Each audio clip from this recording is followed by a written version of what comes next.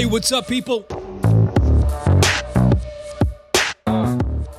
Welcome to the Hotshot Wake Up. This is your Friday show weekly Wildfire update. As always, you can catch our Wednesday show on our Substack, and that's just for our Substack subscribers. If you want to support what I do here, you can go to thehotshotwakeup.substack.com, click on that subscribe button.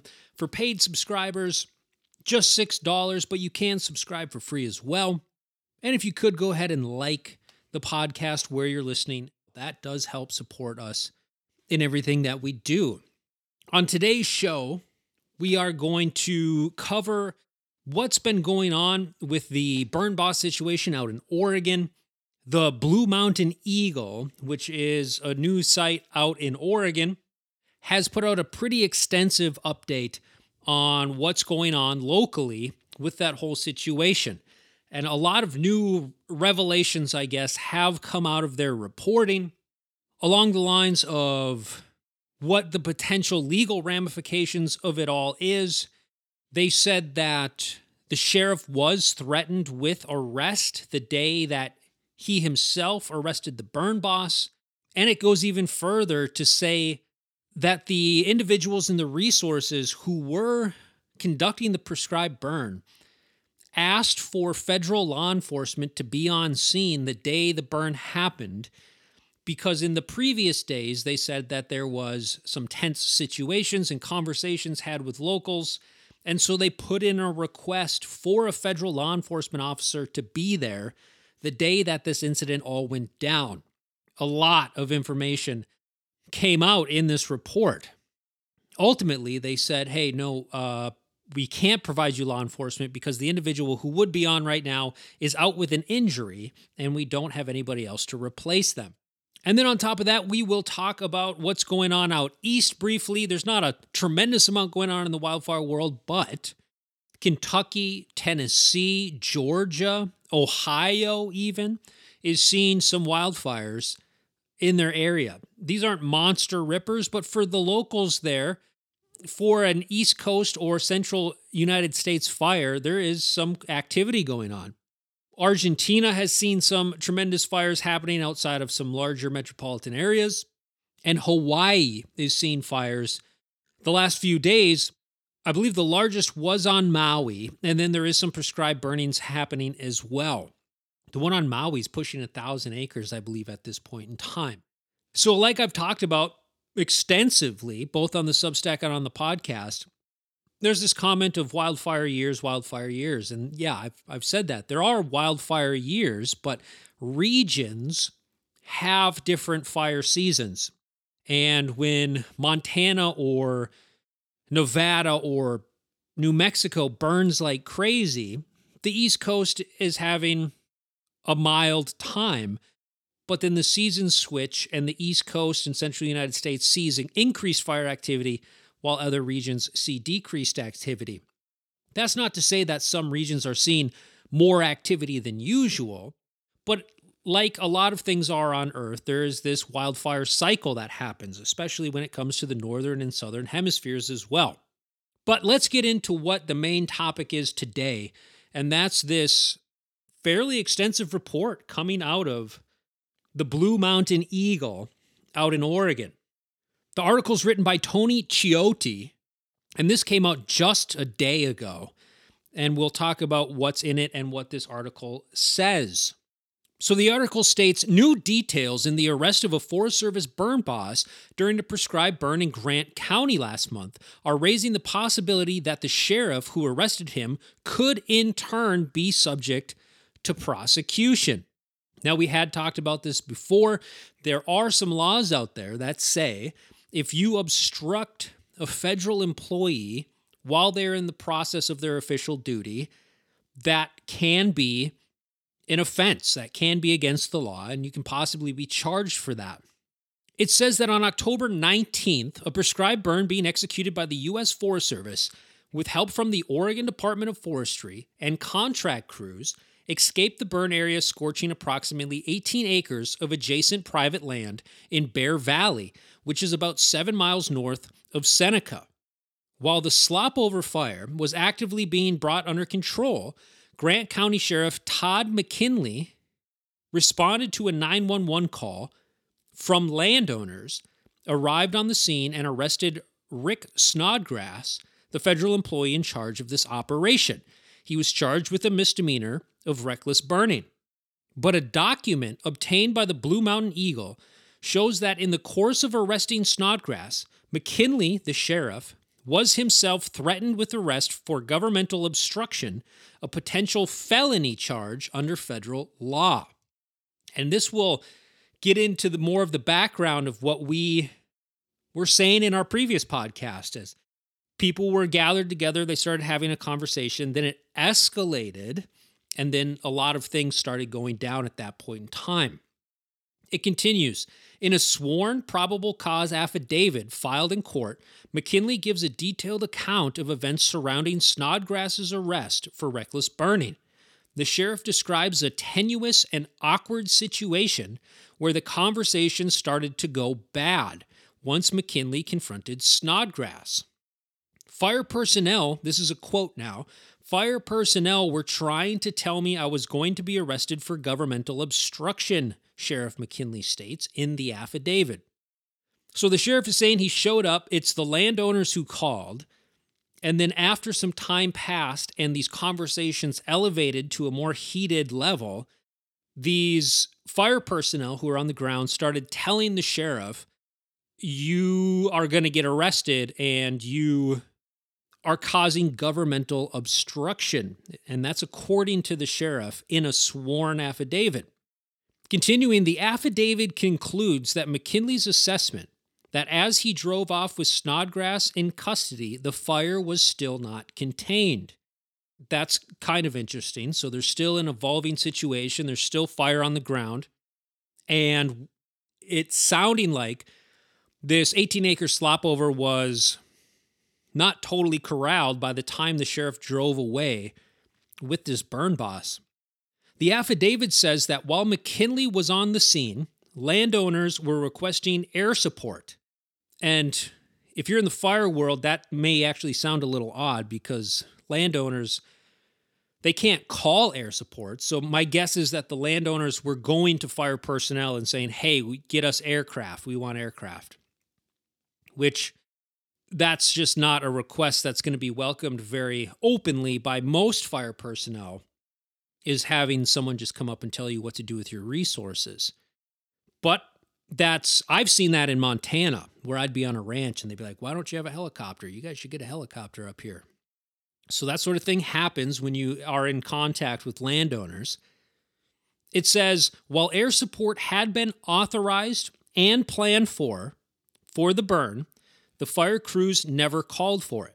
The fire was ultimately brought under control using hand crews and a bulldozer within 1 hour of it being reported. The incident attracted national attention, sparking discussions around prescription burning in general and bringing heavy criticism of the Grant County Sheriff's unprecedented actions.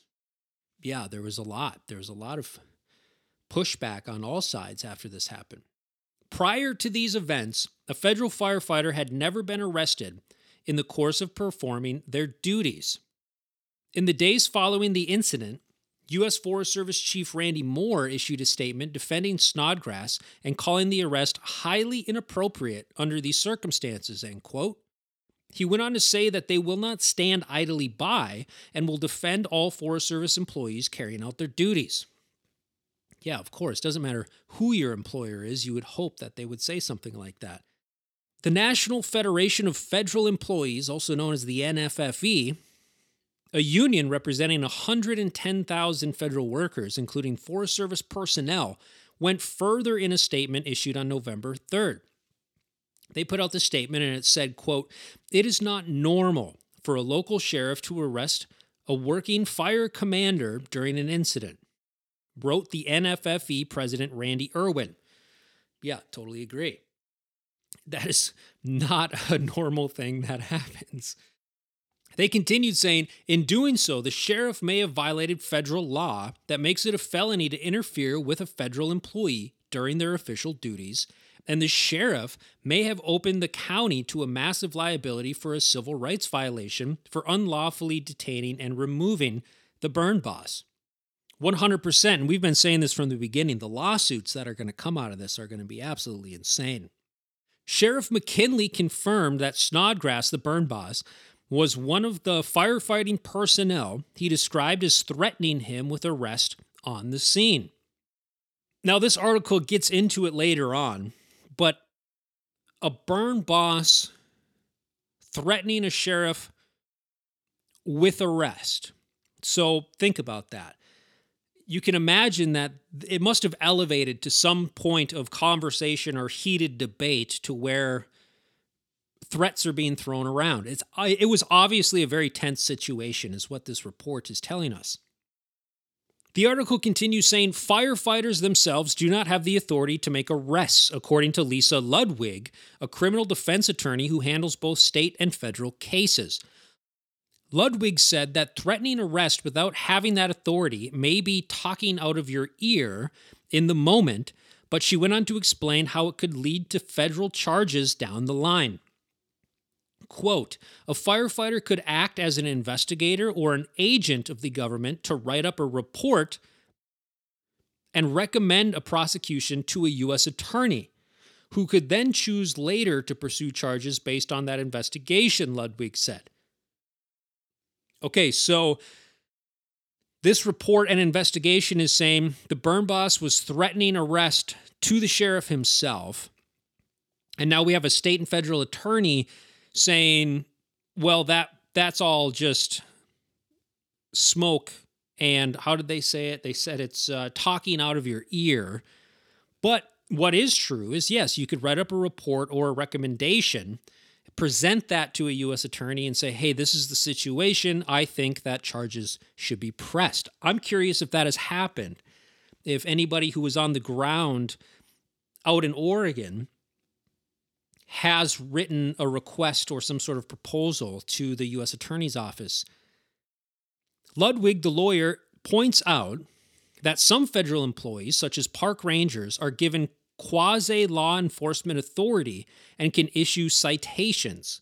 But she also said it was more likely that they were given their opinion that the sheriff could be arrested for what he was doing, not that they were claiming to have the power to arrest him. And I would assume that as well.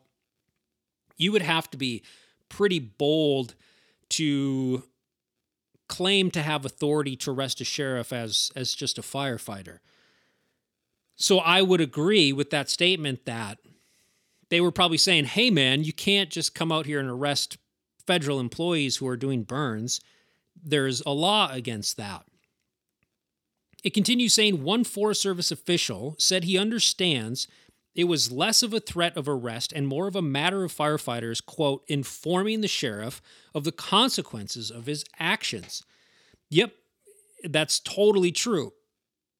But again, this would have to go to a court and they would have to make that decision there. Sheriff McKinley said that to his knowledge, the matter is not being pursued, quote, though I'm not going to say that it didn't happen, referring to the threat of his arrest. So he's not going to confirm or deny, it sounds like.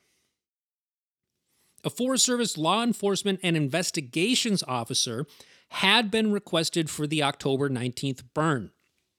Now, this is where we get into some interesting stuff.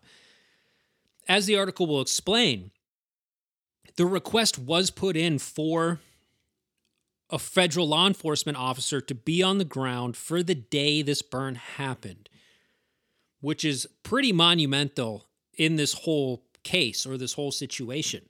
They knew there was a possible threat on the ground or that there was at least enough tension in the area to where they should probably put this request in. And I've put in requests for LEOs before, and well, I know lots of fires do. Not oftentimes is it that request made for a prescribed burn. I've seen maybe like a sheriff's deputy used as a road guard during a prescribed burn if we had to shut a road down. And we also knew, hey, this guy or gal is on scene in case we need them. But 9 times out of 10, you're not calling a law enforcement officer to hang out during your prescribed burn. It's just, at least in my experience that I've had in the wildfire world.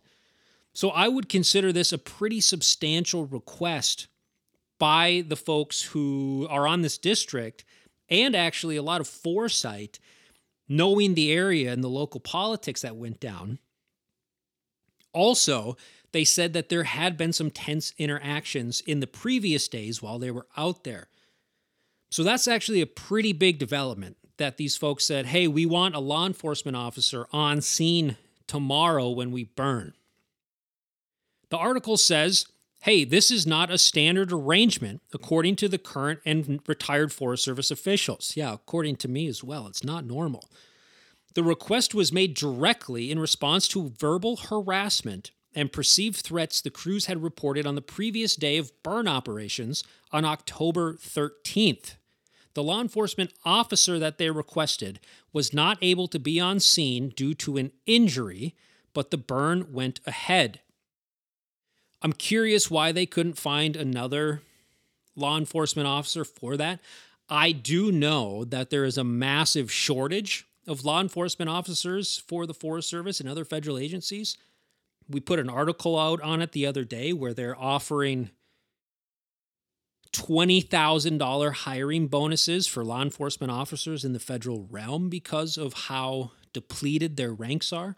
There's actually a bill that went through Congress that mandated that they hire as many law enforcement officers for the Forest Service and other agencies as possible.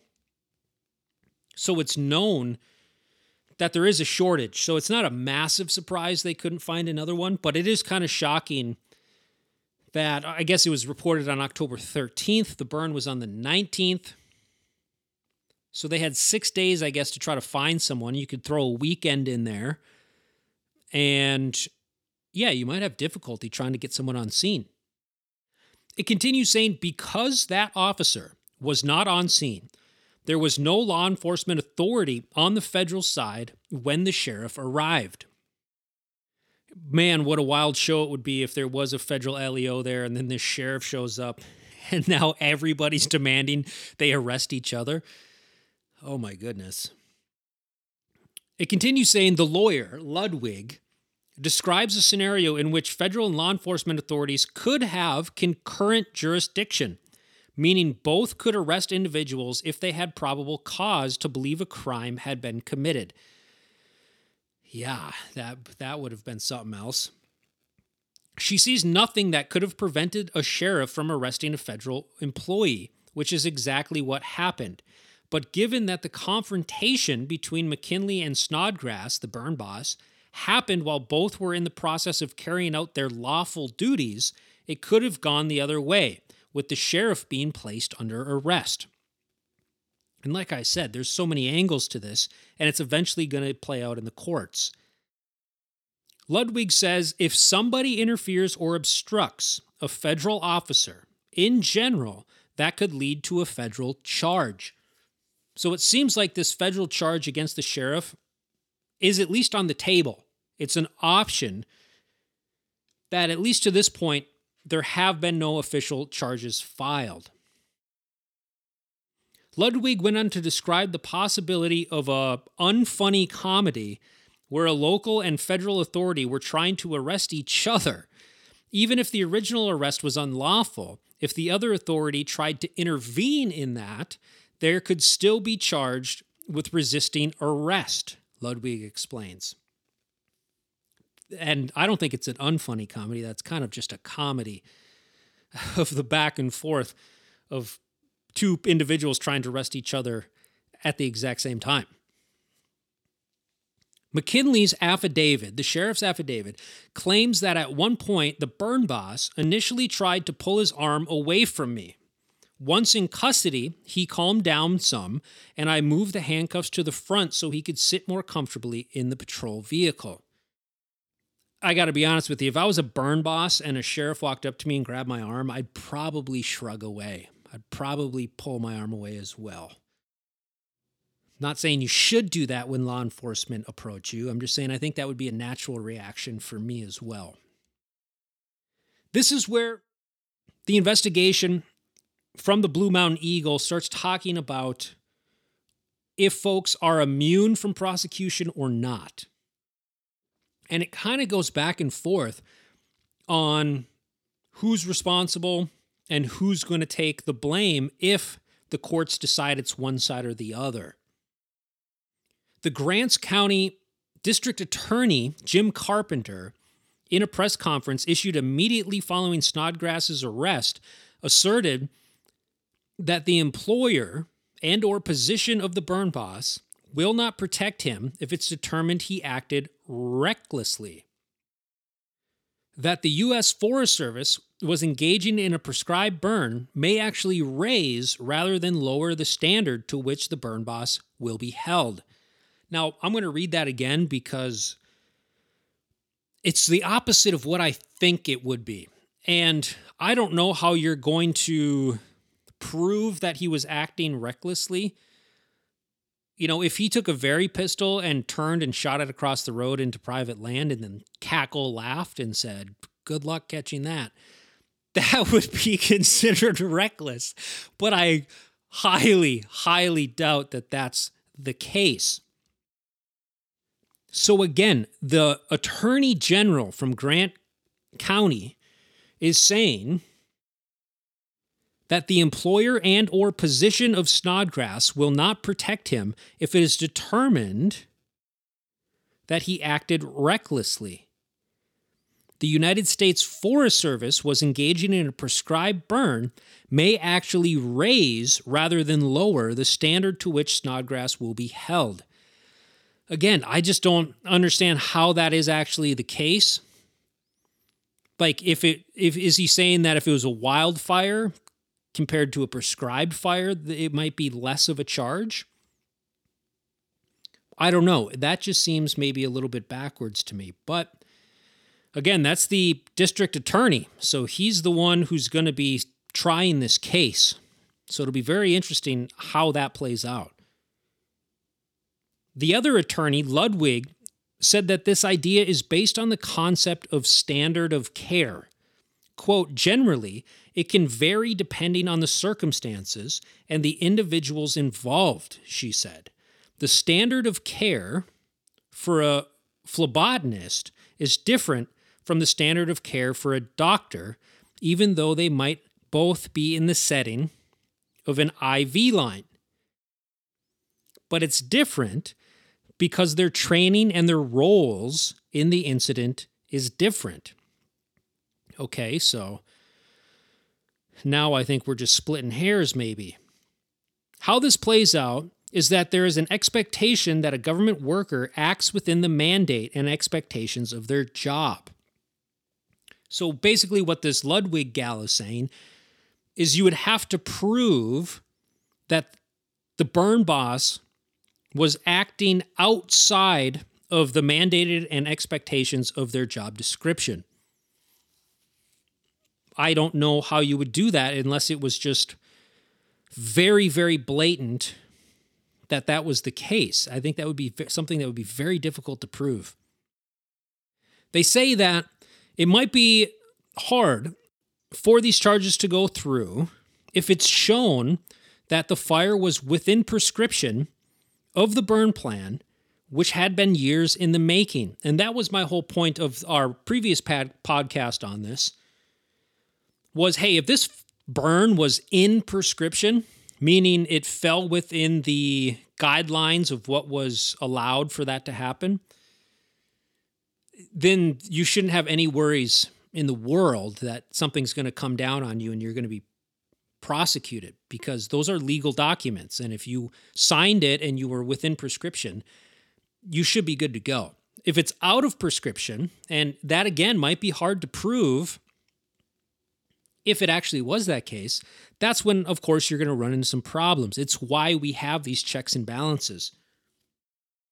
Continuing, it says, the Forest Service has maintained that the conditions on the day were within those set out in the burn plan, although the investigation into the Star 6 prescribed fire continues and workers are under instructions to not comment on the matter further. The sheriff, McKinley, is also refusing to comment on the record, although he did express thoughts the day after the arrest to Wildfire Today in a recorded interview that was shared with the Eagle. In that interview, McKinley stated that, quote, "Everybody knew it was a bad burn. It should not be happening. It was not the right time to burn, and there may have been means taken to get the burn done that were outside of the scope." Now, this was the initial quote, I believe the day after, by the sheriff. And since then, the sheriff won't comment on his previous comments, which isn't too shocking if there's an open investigation.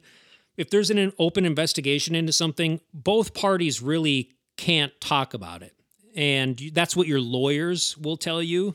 They'll advise you basically to shut up and not say anything, which is some of the best legal advice you can ever get, is if you get in trouble, just shut up and don't say anything and let the lawyers do the work. It says federal officers and the Grants County Sheriff's Office are continuing to investigate the incident, and the two sides are sharing information back and forth. So there is a back and forth happening. The legal doctrine of qualified immunity would likely shield both the burn boss and the sheriff against personal liability from lawsuits arising from their actions as they were acting in their role as government agents, which is that immunity. If you're acting in your official role, you basically have immunity, and the agency you work for is the one who would basically have to stand trial. You obviously might be called in as a witness, but it says only in very narrow circumstances can this protection be lifted. But that doctrine offers no such protection from criminal prosecution, and their respective employers remain open to civil liability. The landowners, however, have the ability to file a tort claim with the federal government for damages arising from this fire. So a great investigative reporting done by the Blue Mountain Eagle. A lot of new information has come out.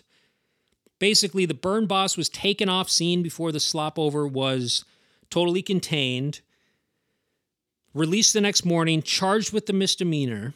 It sounds like fire personnel were telling the sheriff on scene, hey, you might be, conducting a felony right now by doing this.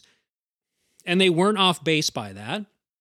It sounds like both agencies, meaning the sheriff's department and the federal authorities, are sharing information back and forth on this whole thing. The landowners can still sue if they want to, but both the sheriff and the burn boss basically have immunity from prosecution unless it's proven that either of their acts, whether it's the burn itself getting loose or the arrest of a federal employee by the sheriff, they basically have immunity to that unless they operated outside of their mandated scope. That is hard to prove. So where does this all go? I don't know. It's probably going to get settled behind closed doors, would be my guess. I would also assume that there's really nothing going to happen legally to the burn boss, and nothing is going to happen legally to the sheriff. Because I think it is hard to prove that either of them acted out of scope. That's not to say that it could happen or that people will prosecute against that, but it should be very interesting to see where the conclusion is. Let me know what you think about what your thoughts are on these new revelations. Where's it going to go? Is it all just going to be water under the bridge and we're not going to hear much of it? Or is the federal government and or Grant County going to try to make an example out of each other and just prosecute the hell out of this? I don't know the answer to that. I would be shocked to see any sort of prescribed fires happening in this area for a while, because at that point you're just asking for more headaches. I do find it very interesting that there was this forethought by the authorities who were conducting the burn on October 13th, I believe it was, saying, hey, for our next burn on the 19th of October, we want a federal law enforcement officer there. That's huge that they requested that. As we know now, that didn't happen because the law enforcement officer on the federal side that was available reported in with an injury and couldn't make it. And it seems there wasn't enough time to find another one. But when it comes to, if this does get prosecuted, that's a huge piece in it all. Saying, hey, we premeditatively ordered federal law enforcement because we felt threatened and we weren't able to have that, and look at what it turned into. I think that's a huge piece of the puzzle that we didn't have before, and that plays on the side of the burn boss very well. It's forethought. And what would have happened if the federal law enforcement officer was there? I don't know. It may have ended up that there was no arrest that took place. Maybe the federal law enforcement officer could have calmed down the landowners some before the sheriff got there. We just don't know. But I think it's very important to note that they asked for one before they started this burn again. But we'll keep you updated. We'll see if it hits the courts or if they come up with some sort of decision behind closed doors to maybe just wash away the misdemeanor charge from the burn boss and kind of patch it up. But with the history of that area, I just don't know what it's going to turn into. I'll take this time to thank our paid Substack subscribers and our free Substack subscribers as well. We've kind of ballooned in free subscribers over the last few weeks. 6,000 plus people get our articles and podcasts directly into their inboxes. And the paid subscriptions, which is just $6, supports everything we do and helps us maintain a 100% ad-free show and publication. If you are a paid subscriber, you get access to 100% of our article archives, our podcast archives. You get new recipes on a weekly basis. Every Monday, personalized workouts go out. You have access to all of the current articles. The Wednesday show is a paid podcast only, and that's every Wednesday. Last week was our biggest one, more listeners than ever, and this was regarding the Forest Service employee out in California that decided it was a great idea to show up in boots and greens to a sex sting operation run by the cops. And a lot of folks had reached out to me about that. It's starting to sound like this guy was kind of everybody knew he was a scumbag. That's what I'm being told. And it sounds like there's a lot of stuff happening behind the scenes and a lot of internal conflict when it came to this individual, their district and their forest, complaints filed, so on and so forth. But a lot of people tuned into that one, and that was our Wednesday show on the Substack, just for paid subscribers. Again, everything we do is supported by that. If you like the show and want to support what we're doing, if you like the social media, all the fire updates, the articles that we put out, just go to the hotshotwakeup.substack.com. Click on that subscribe button, just $6. And we have been able to give out thousands and thousands of dollars to firefighter GoFundMes, firefighters' families in need, just this year alone, with those subscription dollars. So thank you to everybody out there. If you can't afford that $6, just subscribe to the Substack for free. Click the like button on the podcast, and that goes a long way as well.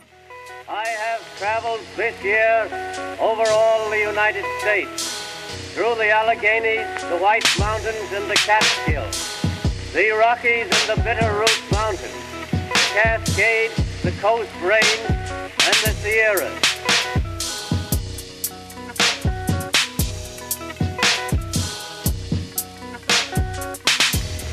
I have traveled. Looking around the nation and the planet itself, when it comes to wildfire, the west coast of the United States has slowed down substantially, but if you move further east, they have been seeing some action. Not a tremendous amount to where CNN or Fox News is going to put it on their front page or the lead story in their nightly news report, but they're still happening. Ohio was seeing some fires on the Wayne National Forest. Georgia saw multiple starts over the last couple days. Nothing that was huge, 90 acres, 100 acres, 50 acres. Most, if not all, I believe, were human-caused starts.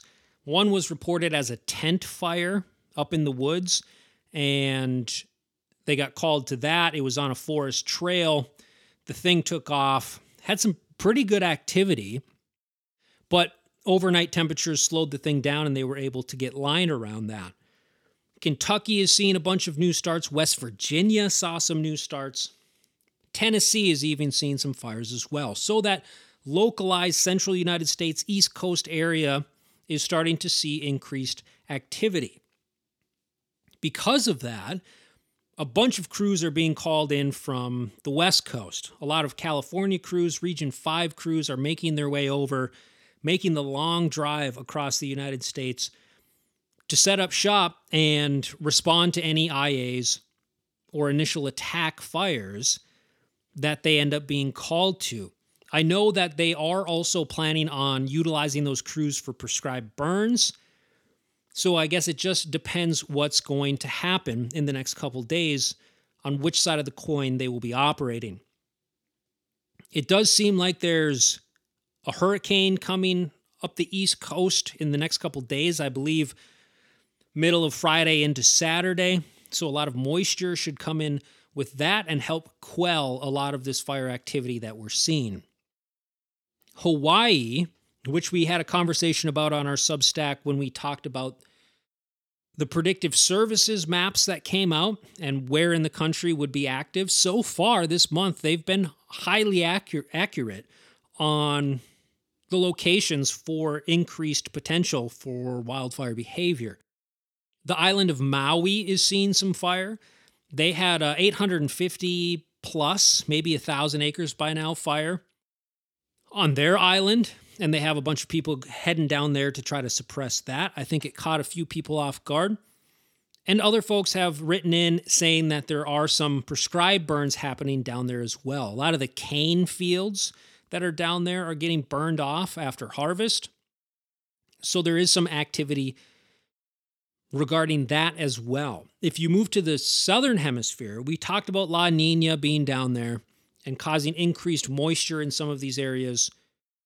But there hasn't been a significant amount of activity in the southern hemisphere yet. Australia has had a few, but it's relatively slow from what I'm hearing from people over there.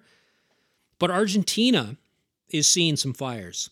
There was a significantly large fire outside of a large metropolitan area down there.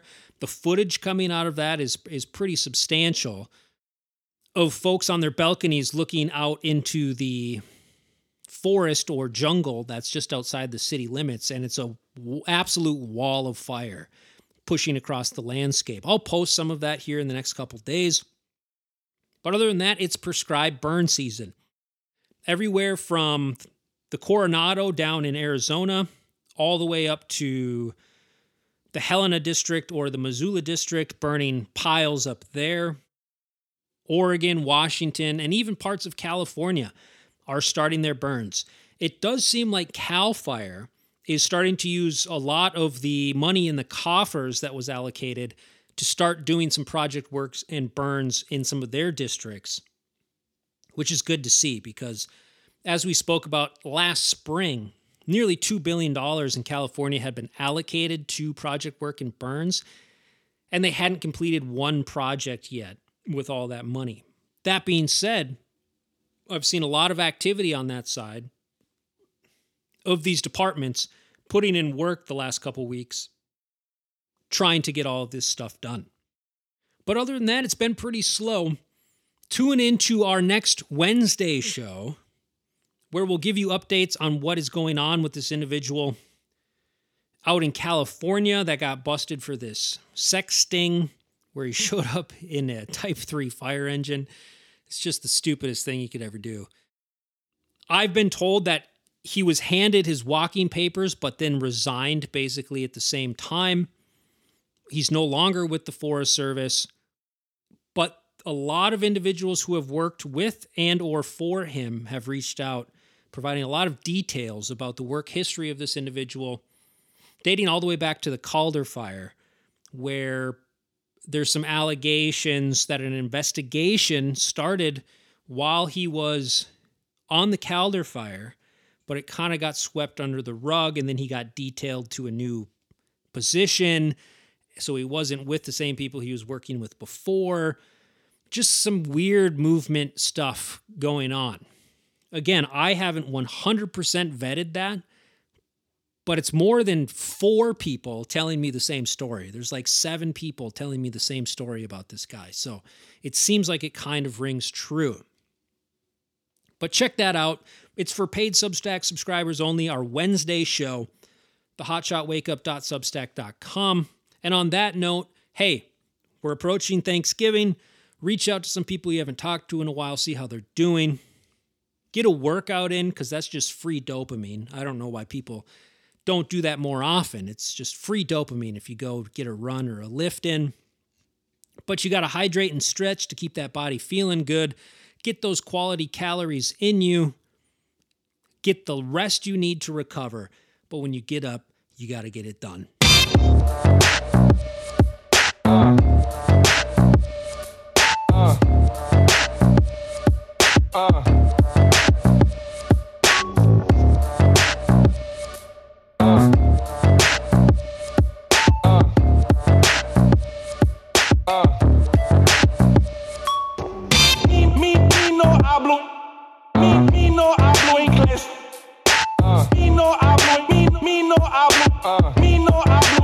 Let me offer you. Me no hablo.